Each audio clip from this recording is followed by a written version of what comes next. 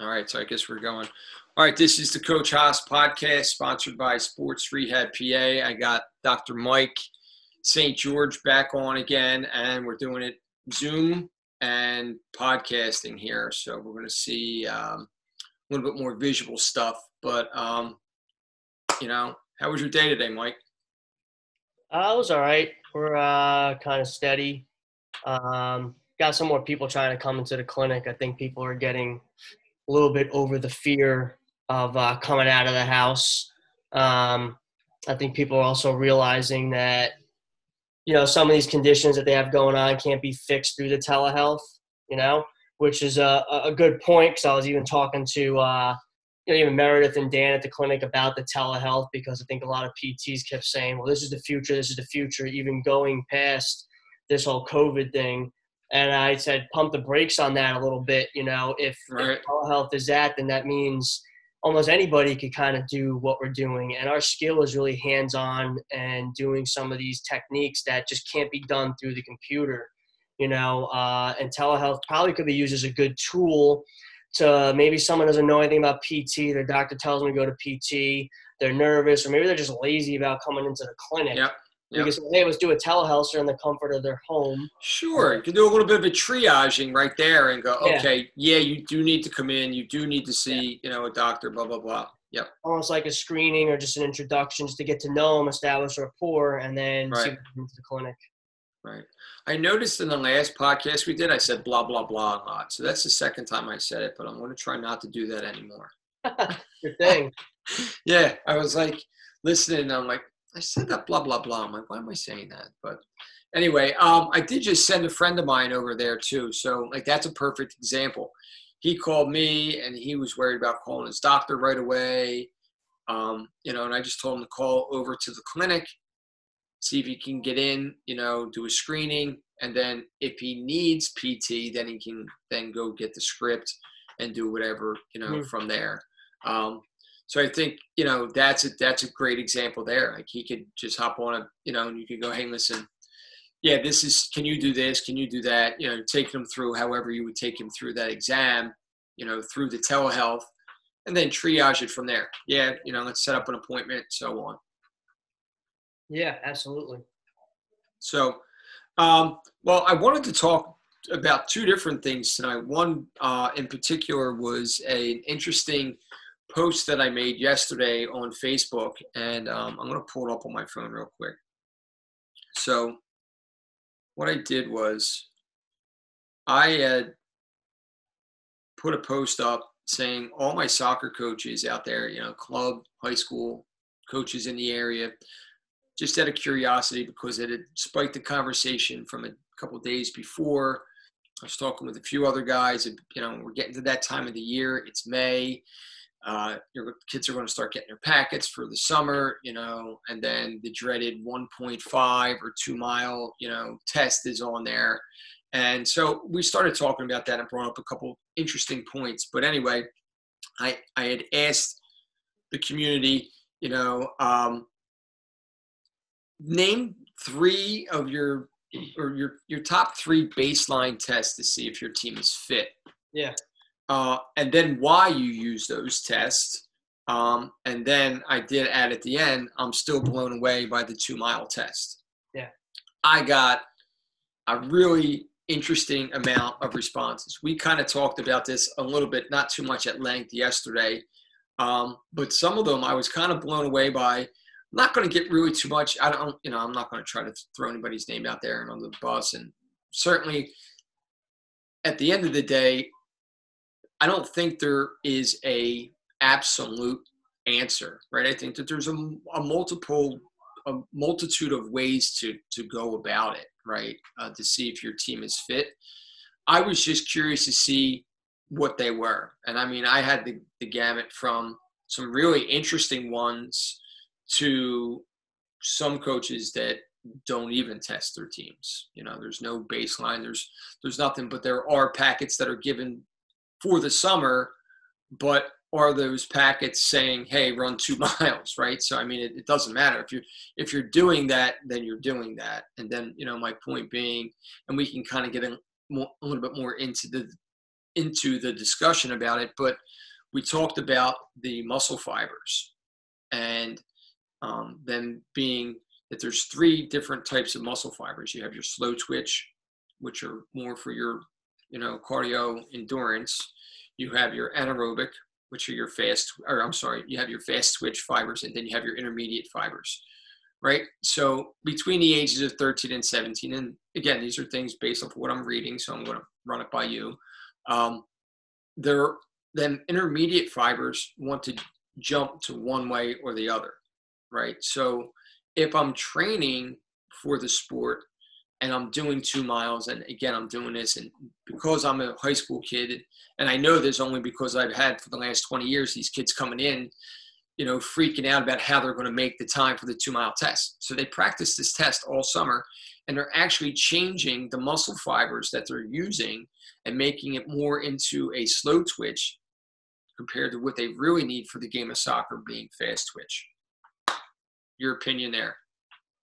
Yeah, I mean, not even knowing the muscle fibers, but the energy system, and I guess training the cardiorespiratory adaptations to that type of training, and then other factors, just the mental mindset and the central nervous system stimulus. I mean, there's all these other factors that come in.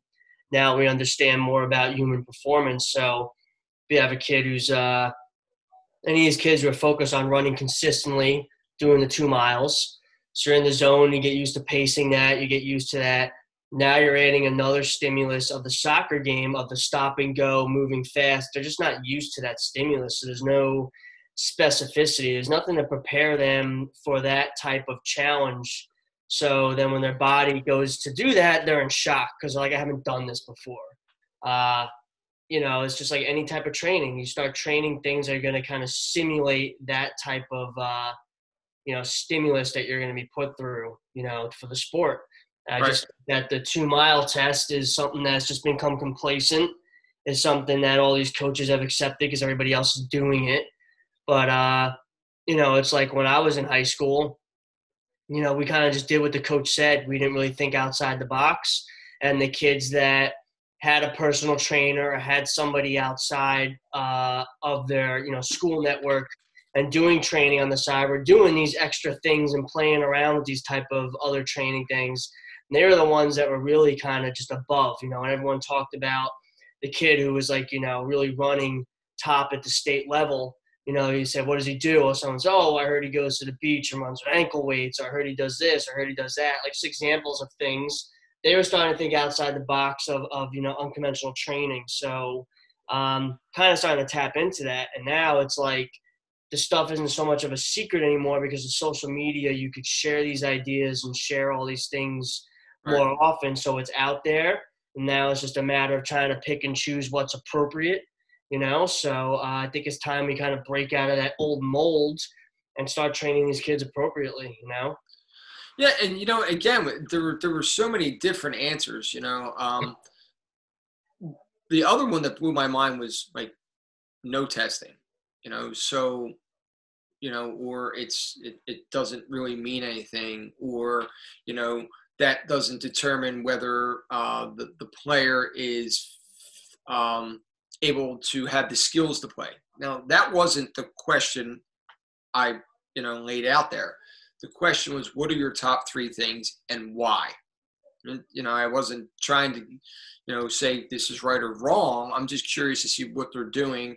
And then if any of them had them, 1.5 or 2 mile test in there, my question would be, again, why that number? Is it an arbitrary number that you're using?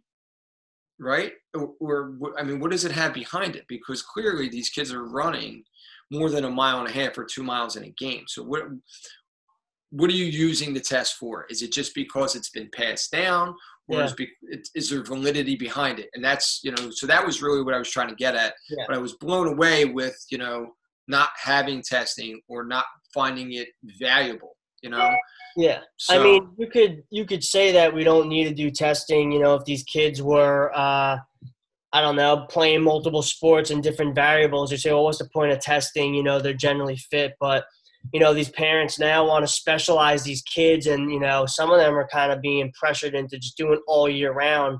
So that's like their thing, soccer. So if you're going to put them at that dynamic of playing all year round, you have to respect what comes into that. If that means you're completely dedicated to a sport and you're totally focused on that, then you have to curtail your lifestyle to that. And that requires doing the proper maintenance. And that's the hard thing that we're trying to almost kind of get into the heads of not only the parents, but even the athletes too, in terms of, okay, well, you're going to specialize in this, so you have to do the right things in terms of strengthening, the nutrition portion, and just the maintenance. It's like NASCAR is a great example. You think those cars, they go around at such a high-end speed, they have to be maintained.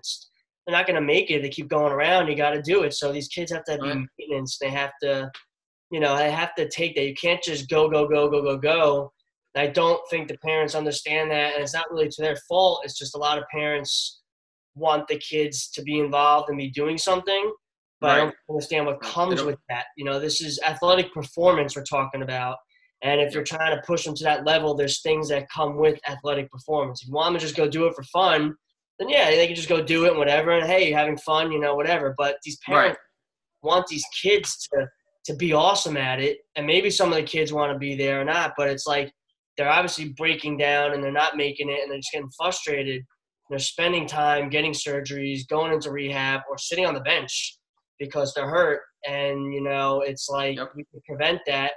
Or we could start, maybe improving this competitive edge by implementing the right tools so these kids can be competitive, and then they're not getting burnt out and demoralized because they're saying, wow, if I do X, Y, and Z, I can play and be successful at this level, and it'll be fun again. So right now it just seems like there's just a lot where it's just all these extraneous factors, and it's not fun. It's like who could just keep their head above water, Right. Right. Yeah. I mean, and again, we just the so many different answers, on there. But I was impressed to see that there were some interval type based trainings on there. One of them was like that obviously they come with 1.5 miles at 11:15. Again, like what is if they don't get there? Okay, like say it's not one of your players right off the bench, one of your 12 players coming off, and they didn't do well on the test. Then I don't want to say repercussions, but like what is the next step? Are we going to now take this individual and give them more conditioning on top of things and I know it's tough at the high school level, they're not professionals, but at the same time, if you're setting these numbers and then kids don't get to that number, then, what are you using it for? I mean, I've had that conversation with some of the kids too, like, oh yeah, this is the time that we have to get to, but if the, the boy or girl doesn't get there, then, nothing really happens. It just, I mean, the thing is they're being treated like professionals. I mean, some of these kids don't have a life besides soccer. I mean, when I kind of talk to them, they say everything is soccer. I come home, I do homework, it's soccer. Then weekends, it's soccer, it's soccer, it's soccer. It's like a pro sport. Yep. So, again, with the parents have to listen to that and hear that and say, this is what my kid is doing. And you want them to almost act like a professional, where there's things that go into being professional. And if they don't really want to take our word for it, you can listen to individuals that work with the professionals. They're going to say the same thing to them. The NFL level, basketball level, tennis. I mean, it's a little bit different sometimes too for a team sport because some players could get a little bit under the radar because you have the team to take up slack. But if it's like an individual sport, like if you're like an MMA fighter, a boxer, tennis player, golfer, it's you and you have your team of people that take care of you. And if you don't perform, it's not on anybody else. It's on you. So if you want to make a living, you have to do what it takes. So, I mean, like I said, it's like they're being treated on a professional schedule with the way they have them playing and doing all this all the time. So, well, then we have to start having that discussion about going to the next level of doing stuff, Yeah. Well, I mean, it was out of like I said, it was a conversation that happened a couple of days ago. We started talking about it. And I just thought, let me just throw a post up about it. And then it just kind of caught fire, and there ended up, being tons of comments about it. And then I just thought, well, if we're going to be on tonight, let me just kind of run this by you again. And let's hear, your side of it and your opinion. But it just kind of blows me away that, some of them are just not even using any test, eyeballing it. Okay, that's great, but it sounds like a little bit more of an old school mentality. I think now we want to have, whether it's one or two tests, I just still think that, there should be something out there. Now, we talked, again yesterday on the phone, and you had mentioned that one of your buddies had some kind of test. Now, I don't know if that was more for the return to play that we were talking about, or was that more of a conditioning test? That's just in general. Yeah. Gotcha. Okay. So that was Yancey. So Yancey not only does one-on-one coaching for athletes, and he's done a lot of stuff in the previous years, but currently now he's very involved with he's got his hands in a lot of different pots, but he trains some of the pros for the obstacle course racing. He also works with a lot of organizations on developing fitness tests and stuff.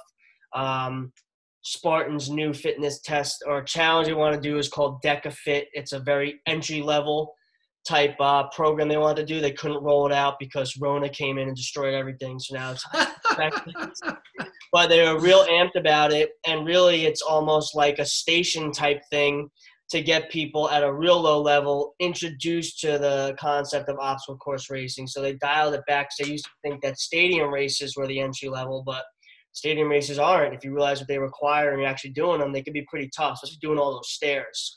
Yeah. Environment, no weather. They have these stations. It introduces people to going from one thing to the next.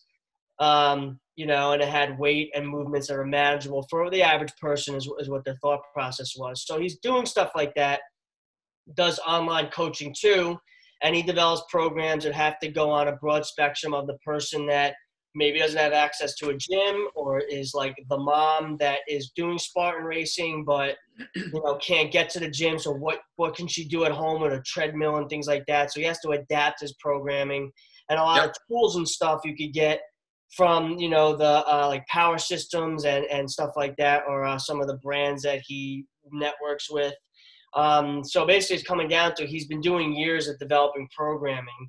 Aside from that, he also does training for the local high schools there, and this is out in Texas. So he does stuff with the high school football team, and he does a lot of really cool conditioning camps with them and stuff, but there's a rationale behind it. It's not like, let's just have him do crazy stuff. So he has some really cool things. So I picked his brain because when it comes to conditioning and stuff, he would be someone that really know that. And what he had suggested is, again, he said the 2-mile test is trash. So this is someone with no bias to this area. This is out in Texas. Saying gotcha. Okay. With his background also, and he said it just doesn't equate to the performance measures of soccer. He's like, you're taking an anaerobic threshold and you're comparing it with a 5K athlete. Not going to equate. Mm-hmm. So what he does is the 30-40-10, which is basically 10 rounds.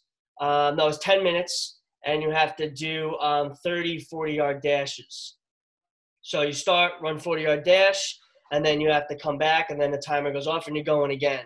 So looking at that, how much can you do in that threshold, and can you complete the amount in the 10 minutes? Can you get there? So it's fast to there, and then it's almost like a swift walk, almost jog back, if anything, and then you got to go again. And he's saying that that's a good test to see the quality of where they are. So you could probably measure a lot of variables with that.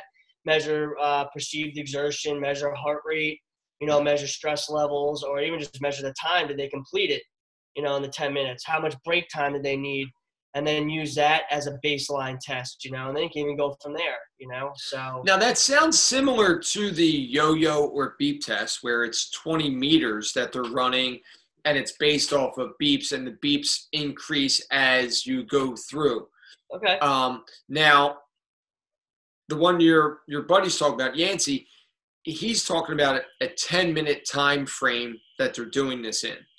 The beep test, you're doing that until basically you can't get those beeps down. I believe you get one warning and then you just keep going. So that could be 30 minutes, even longer, just depending on, again, the condition of the athlete. So how in that 10 minutes are you able to gauge what they're able to do over a 90-minute period? Yeah, I mean, so that probably just comes down to it's just like a mini, so I get what you're saying. So you're looking at how long can you sustain that type of threshold. So that could probably be another question is I could ask him and see what he does to further that, when you're looking at for the total game time. But then there's also how many of the kids are playing the total game time, Yeah, that's true. Yeah, in high school, there's a lot more substitutions. At the club level, depending on what level you're at. Now, I just read this, but I thought that FIFA was saying something about maybe going to 5 substitutions, which I think is a great idea because there are 3 right now. I think 5 is a great idea because you got these guys are playing, guys and girls are playing in more tournaments. Even especially at the higher level. There's a lot more, there's, I think the strategy changes, and I think that that's a whole other thing that I'm not experienced enough to really talk about. But like at the end of the game, substitutions, you could start really delaying games doing that. So they would have to find some kind of rule with that. So I get the 3, for that, but I think 5 is a good number because it could probably cut down on some injuries, late in the game, just based on the travel and the amount that they're playing. And even at the, the high school and club level, they're playing a lot and they're traveling. Yeah. I think also how often is their heart rate at this level? There's a lot of standing around sometimes on the field. Yep. Depending on how well the offense is, the defense might be standing around a lot. So I think that equates to it, that even though it's 90 minutes of game time, how much is their heart rate at their level? So that's why I think that 10-minute increment is showing them out, that they could do in these small increments. And then it's also measuring your ability from being in a complacent position, going fast, and changing direction. Those are things that we're looking at. So that's why your deceleration program that you're trying to work on is important, because it's the ability of the stop and the stopping and start. The ability of being able, of being able to take off from a complacent position, and switching directions, constantly over and over again. And a 2-mile test just doesn't measure that. It's just a straightforward. It's a unilateral measurement. It's not dynamic. Soccer is dynamic, a lot of multiple movements. It's speed endurance, right? I mean, it's not cardio endurance. It's speed endurance. Which is why we got on the topic that got me real excited is when I talk about conditioning, why are we not adapting more to the type of HIIT workouts that you're seeing with all this stuff? I mean, there's no reason why it can't translate over. So, you have a couple days where they do conditioning workouts. It could be even twice a week. Today, no soccer ball, nothing. We're doing just conditioning. So you have them do almost like those like hero wads, which basically CrossFit came out with. It's like a time cap. How many rounds can you get? Or it's an every minute on the minute type concept. And you're loading them in different types of things. So, yeah, you might get them doing stuff like thrusters, box jumps, burpees, wall balls, med ball slams. You're taxing the muscle groups that are going to get used in soccer. How many times are we running? We're jumping. We're going lateral. So you could even add in more of the specific types. So instead of straight box jumps, let's do lateral box jumps, or let's do, side-to-side med ball slams instead of just straight med ball slams. Just to get used to that constant twisting that happens. Mm-hmm. Then, when you get in condition, you can have a little fun with it. Like maybe Tuesday is a straight conditioning day. We're going to do this hard day. Thursday is a little bit more soccer specific. So maybe you'll add in movements that would involve some soccer stuff. So like I gave a good example. Maybe you do a 400-meter run, come off, you do some soccer specific drills under high duress. You have balls set up, kick all these balls here, run into a station. Now you got to do something to get the heart rate up again. So maybe you're doing some type of body weight stuff, burpees or lateral movements or anything, or kettlebell swings. Now we go in, we do another soccer-specific drill.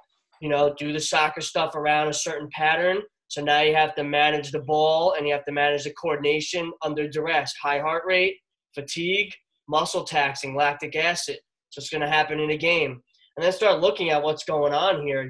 What is there stuff breaking down with the athlete? So these are the things you start to look at. Then you can even do other stuff if you want to reduce the amount of load. Jacob's ladder, assault bike. Assault bike is a great tool to put them under a lot of stress. I use that. And come off of that, and then instead of running, because they're soccer, we're going to have them do soccer drills. So you do 10 minutes, 10 calories on the assault bike, come off. Now we got to do soccer drills. And you keep hammering with something like that and see how they're breaking down with the drills, what's happening. I guarantee you that will translate over into these kids' conditioning, that because now they're so used to being under that duress that when it comes time to game time, they're ready to handle that, Right. Now, my guys over the years at Judge would attest to this. I don't do it anymore, but I was a burpee king with these guys. I used to crush. Maybe that's why they were one of the more fit teams in the league all them years.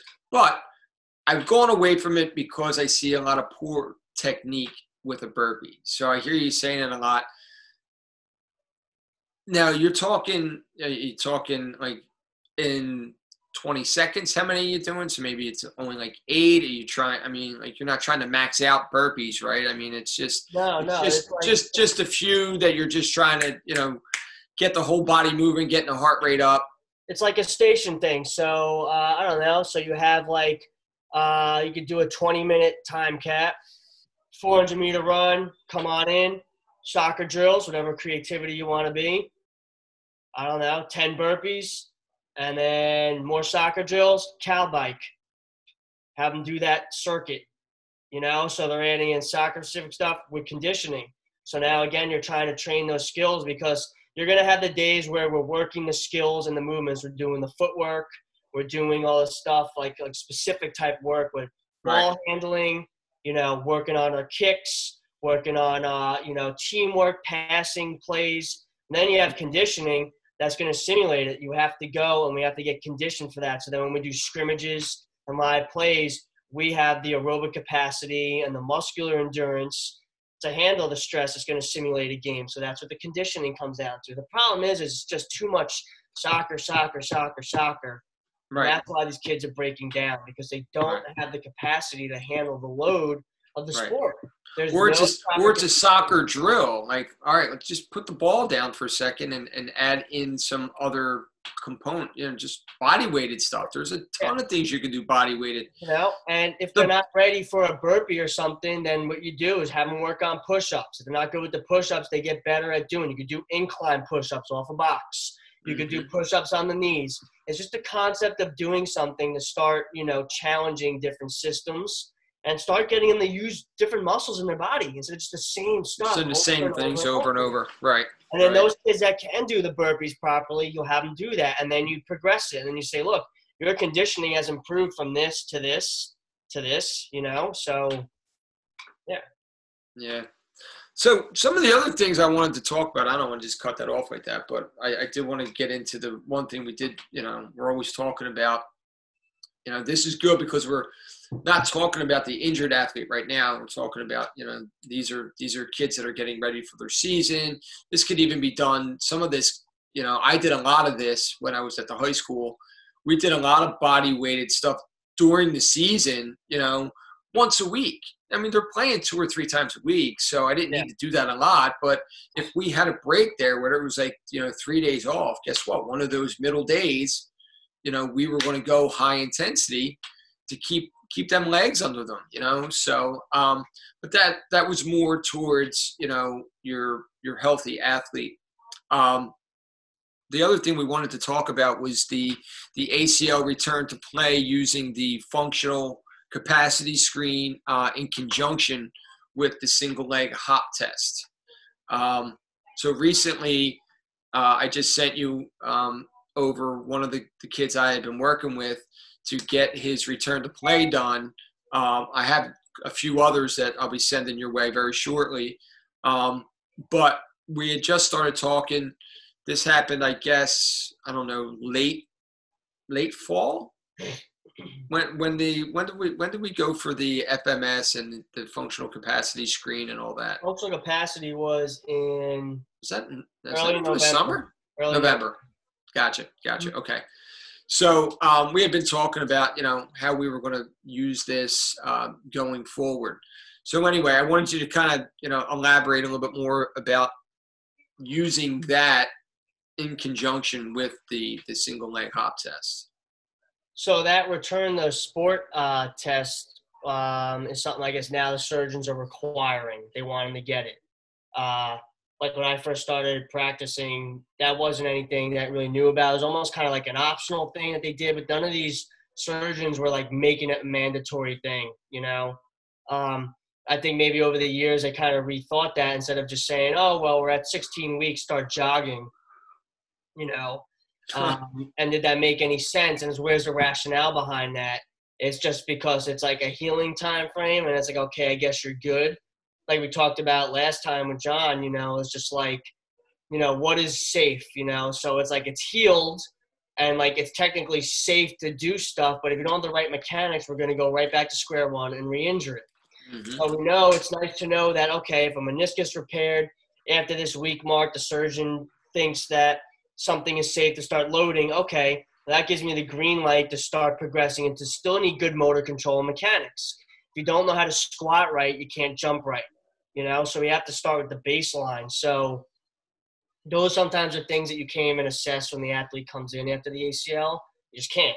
So you got to wait until they're cleared, and then you can start looking at it. But you can still start training like a squat pattern to, if they can't go below 90, you can train at 290. You can start using assists to start teaching them awareness of getting their hips back, knee position, ankle position. Start making them aware of moving. Some of these kids just have no awareness of moving, Yep. So that return to sport test became a requirement. So now they have it, and it's really kind of blasting the single leg efficiency. It's a single leg hop for distance. Then it's a triple hop for distance, and then it's the crossing over, and then you have how far can you get to 6 meters, how long it takes you, so it's speed. Well, Gotcha. If you can't stand on one leg for even 10 seconds and your single leg squat is horrible, you're not even doing that test. So before we even test that, the fundamental capacity screen is good because we can at least look at their broad jump and see when they go to load into the jump what's happening with both legs. Are they favoring one side? And if you cue them and correct it and they can't, you're nixing the test altogether. So they can't do a regular broad jump where they're learning how to translate their body weight over a specific amount of time, or over a specific amount of space, Right, distance. They have to get greater than their height. And they're not going to be able to do everything else because it gets more dynamic. But if they can do that, okay, cool. You just go to that. And then we get to the point where you have to look at the single leg. So it's the power output and how much can they translate through each leg. So when they go to load from that single leg and then jump to land on the two, they're all over the place and loading the valgus, or they have pain. Again, we're not doing that test. So then you justify that, and you can say not only to yourself, to the athlete, to the parents, and then even to the surgeon, look, we did a prerequisite. They can't even do these basic movements yet in this screen, so we can't do that. Right. So why are we moving forward? Yeah. So I think are we just checking the box here, yeah. So even before the fundamental capacity screen, you do the motor control screen. You clear out the ankle mobility, then you look at the single leg squat. If the single leg squat is deficient, we have to look at, is it ankle mobility, is it motor control, is it sloppy and painful? Well, if they can't do a baseline single leg squat, you're not assessing jumps, so then the jumps are out. So it gives rationalization to why we're doing these tests. So again, the parents and the athlete know why I'm doing this. Why am I spending money on this? Why am I bringing my kid here 3 times a week? Because we need to work on these things so we can progress. And so far, we have a good testament with some of the girls that you sent me because they went home, they did their homework, and they are good templates for what happens when you put the work in. And it's good because we have 2 examples of one that had a tendinopathy issue, put in the work, and she went from being extremely painful, really extremely painful. Yeah, with everything, to now she's doing awesome work, to now she's doing conditioning. And she said that I never was able to do this stuff. So we She got actually it, did it with a little bit of a smile on her face, I which was is like, awesome. wow. I'm like, why? Yeah. And she's like, I'm doing this. This is the first time I've been able to do this with no pain. Yeah. And then you have another In template. years. Uh-huh. In years. Yeah, yeah. Then you have another template of a post-op who has been diligent, is doing her stuff, and she's working on it and showing what happens when you do the proper progression. Now, barring it was a straight, with her it was a straight, ACL, little meniscus. I mean, if you have someone who come in and their knee is completely trashed, the progressions might be a little slower. Sure. But it's still a testament that if you're working with the stuff here and you're working with the stuff at home, you're going to make faster progress. So when we get to a 16-week mark, we could get to do more, and we're not being delayed. When the kids, you got to fight with them on doing this stuff. And it's like, look, this is your knee. This is your future. The longer, you dick around with this, the longer it's going to take for you to get back to doing anything. Never mind soccer, but to you want to skateboard, you want to go ride a bike. If you have a hiking, walking. Exactly. So you have to kind of explain that, but it's good to have these tests for them to see that they could do it. And it was cool with, the kid that I did it with last night. And I saw the review that the mom wrote, because when your mom came in, she showed it to me. Yeah. And it was good for her to see that. And I didn't know that because he's kind of quiet about stuff and he didn't really say that to me. But what he said about that was he could actually see through the test what he was able to do. So these things don't lie. You don't have to take my word for it. I could just do it. The parents are sitting there and watching and seeing what's going on. So that's what's really cool about these tests is you can see it, and they don't lie. Exactly. It's clear as day. They can't do this. So how are they going to play soccer? How are they going to run? Right. So it sinks in a little bit more, and that's the power of these objective measures. We have them there, and it's really good data that we can look at. That's good stuff. That's really good. And I had an opportunity to talk to him afterwards. He called me on the ride home from there and was just saying how grateful he was, that I was able to send him your way. And I mean, listen, I believe we talked about this in the last episode, but when a lot of these kids are coming to me and they've been cleared for agility and they've been cleared to run and things like that, when I see them, I see ankle collapse, still valgus, bilaterally sometimes. And I'm like, I'm not understanding what happened for the last 14, 15, 16, 17 weeks before you got here, because that stuff should be cleared up, Yeah. You're spending a lot of time doing some stuff that I think physical therapists should be spending more time on. But regardless, you still have a knowledge base and the education level from taking even courses and stuff that you know how to correct these things. Yep. So at some point, it's going to come down to it to say that, the kid doesn't even have any pain or anything, and there's really no reason for them to see a PT. You could do those basic corrections, but you have to hammer to them that they have to do this at home, because if they don't get better at this, they're not going to progress. Right. They're almost going to kind of be wasting their time. So they have to get better with these foundational things so they could come in, they could go to the next level stuff. So you can start doing a lot. It's things that they could be doing every day. It's like brushing your teeth. These are maintenance exercises. These aren't, I'm not asking you to bench press 5-6 days a week. I'm asking you to do some ankle mobility drills. I'm asking you to do some hip mobility drills, And these are things that 10 to 15 reps twice a day of them is going to do. We're not talking about doing a program in the gym where we're doing 2 hours of, sets and reps and all this. This is watching TV stuff you can do. You can practice. One set of 15 is good enough for your body to learn. Oh, I just did 15 of this drill. I'm going to do it again later today. You bang them out. The more your body gets exposed, the more it learns, and it translates over to the actual conditioning. It really is amazing when they come in and they are doing it.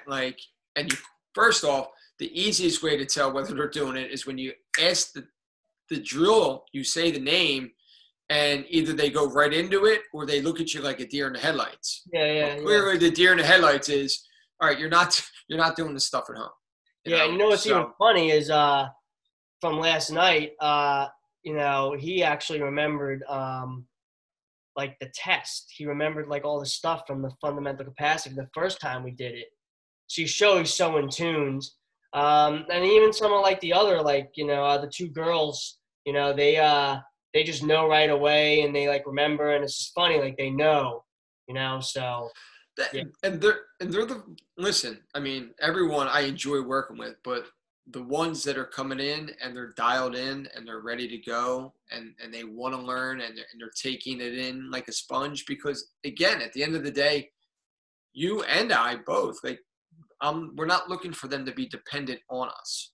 We're creating independency so that they can, do this stuff because these are lifelong skills that you're learning, how to work out, Yeah. how to understand your body. Like that is so Yeah. important. I've had that conversation with all the athletes so far at some point once we get a little focused. So they have an understanding because no one's really motivated to do anything. They don't understand the why, So I've talked to them and said, look, soccer or no soccer, these are great things for you to understand. So you can do whatever you want and you could just be healthy. It's good to know. So you ever want to just go to the gym with friends or you want to go and maybe you get into another sport or something. These are good things to learn how to do properly so you can do stuff and be strong and do it because there's a lot of misinformation out there. There's a lot of fancy stuff that people want to jump to, but they don't have the basics. So you're learning the basics here so you can go and eventually get to do maybe some really cool stuff, but you have to have that foundation. You have to have the foundation. So I think that kind of clicks with them a little bit. Yeah, I'm glad that we were able to tie that piece in. I think the other thing that we are talking about, and it ties in a little bit to the fitness test, for preseason type of things, but also what are some like of these conditioning tests that we can do with these post ACL kids coming back? Okay, so we had the single leg hop. You had let's start with the capacity screen. Then you had the single leg hop. Okay, they have that. Now, what conditioning type drills would be something good for them to use as measuring sticks? And I think there's no definite answers to it. I do like the one with Yancey, but is that something that you can apply to the recovering athlete the same way? I mean, is that it's 10 minutes that you're doing that test, but some people might be out of that test in 3 minutes. Well, then that's telling you something. That's what I'm saying. So, it's going to tell you how you can play that kid, right. Right. And you can justify that. You could say, look, he didn't even pass his test. He's having X, Y, and Z issues. So when it comes to game time, this is a yellow flag so he doesn't get re-injured or something. So we got to start slow. We're going to do more conditioning. We're going to do drills. We'll retest this again in 4 weeks, see where he's at. Then that'll prove why he could get more game time. And then this way, if the coaches can choose to ignore it or accept it, they ignore it and put the kid in and he gets injured, it's on the coach again, to say, look, right, I had something here telling me this kid wasn't really ready, but you know what? He's the player. He's this, he's that. I had pressure on me to win, whatever. I did this, and it's going to be accountability for everybody. Or, we're just going to keep seeing these injuries and stuff like that. But it's just like I'm telling all the parents and all the kids, I was like, you have to advocate for yourself. And you have to advocate for your kids too. Because at the end of the day, it's a meat grinder society, unfortunately. If your kid is injured and he can't play, it's the next kid up. It always is. And I always keep talking about the pressure of it's like if you show your face, you're more willing to be there. Like we kind of had that in our programs in Manalapan in Central Jersey with the soccer. It's like you had to be involved and show your face a lot to kind of get that notoriety a little bit. It's like, well, if you do this club and you do this club and you come to these tryouts and stuff like that and you're showing that you're there, it's like the constant presence, like you get like a noticing from the coach, but you're just beating yourself down. And if you're half injured and you can't play efficiently, What is the coach noticing? He's just noticing that you're kind of injured and all this. Why don't you just nix that, take time off to get strong, and then come into some type of outing or some type of scrimmage where they're looking and really blow them away and show them what you could do because you took the time to get healthy. Yep. Yep. So they always had stuff like the coach's son type thing was a favorite. And any team I ever played on, the coach's son, honestly, always sucked. Maybe it's coincidence. Maybe it was just a demographic where I grew up. But the coach's son always sucked. And I remember I was on one team where they thought the kid was good because he was really tall, and they thought they always wanted to pass him the ball, but he always went down like easy, got taken out easy. And I always was just like, this kid's not that good, but he's a coach's son. He was the favorite. He had like weak ankles. He'd always get taken down. Like I was just like, dude, like no. So that was always that complex, but the coach's, favorite. And I was like, this kid sucks. So. You see that a lot. You definitely do see that a lot. You see it at the high school level because, some of them are just, almost like volunteers, So do they know the game well enough? Again, I'm not even going to question that because I'm sure that most of them that are there probably know more than I do, and that's fine. I stay in my lane. I know how to get these kids back on the field. But, yeah, I mean, those two topics, again, that took us about 45 minutes there. We were going to get into some other things, but I think we're going to say that because we do have to give a little shout out to our boy John, who couldn't make it today. He's doing his own podcast, and he's getting ready to launch some stuff on Monday, I believe, May 11th. So he texted me earlier saying he couldn't jump on. So you and I carried the load tonight, and yeah, we'll get him on the next one, and then we could talk and see who else we want to get on.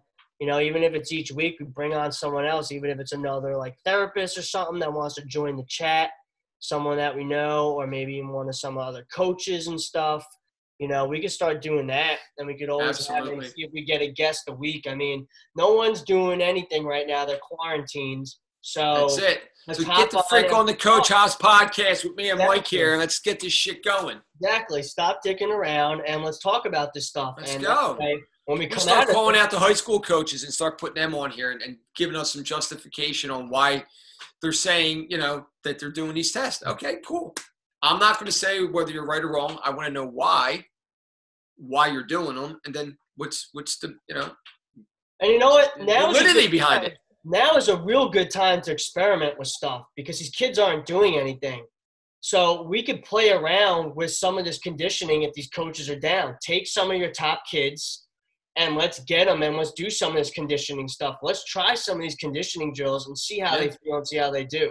Let's try some of these workouts. I know the kids want to get out of the house. I know they want to do something. So even if you did one-on-one sessions or something. Chomping at the bit. And they came in, let's design a program and have them try doing some of that. We could play around with some of these concepts we were talking about and see how they feel, see how they do, because there's nothing else going on right now. So I know some of them are talking about these like summer leagues and these summer camps and stuff. I don't know what that's going to happen or when that's going to happen right now. I mean, I just know. Yeah, listen, my ears are to the ground and I'm listening, but I'm trying not to. I don't know. I don't think there's going to be camps and things like that this summer, which again, makes my job even more important. To get these kids in shape and be ready. Like, okay, so maybe the season gets pushed back a little bit, but you still got to be prepared. You still got to be ready. Because you have to live every day anyway. So again, these are life lessons. These are learning lessons that they're getting so that they can carry these things forward in life, and it's good practices. So, all right, listen, I'm going to cut you off before we start getting into another thing because we could go another hour easily. I appreciate your time once again. We're going to keep this thing rolling. It's going to get better and better each time we do it. We'll have more ideas. We're going to bring in some other people. We're going to grill the shit out of them. Yeah, man. Where are people getting in touch with you now? Instagram, Facebook. What's all? All right. So Instagram is Coach_Haas HOS. Twitter, I'm at Joe Haas. Do you tweet though? Are you tweeting? No, not really. I've had a Twitter forever. I really, honestly, I don't use it that much. I thought about downloading Twitter just so I could drop some one-liners on there and see, but I don't know. Yeah, I don't. Stuff. You know what I like? I like the Instagram. I've been doing a lot of the TikTok. So that's another one. That's at Coach Haas HOS again. I've been having fun with that. And I just got a new iPhone 11, so I got some new videos I've been posting. It's got some neat I'm due features for to it. a new phone So too. This thing's ready to crap out, so I'm holding yeah, up to it. Until yeah, you gotta upgrade. How about you? Where can we find you at? I'm at icor _St. George on Instagram. Facebook's just Mike St. George. You can look me up on excelphysicaltherapy.com, and you can go to the clinics, Southampton, and see that's where I'm at. That's really I'm mostly active on IG. I mean, I check Facebook with Yeah, some that's my big one. Yeah, mostly Instagram. And I mean, our clinic has an Instagram page now too at the Excel Southampton. So we're posting stuff, some corrective exercises. Yeah, some good stuff I've been seeing on there. Yeah, it's very I impressive. wanted to get the FCS screen and the Return to Sport last night, but it was just hard to film it and do it at the same time.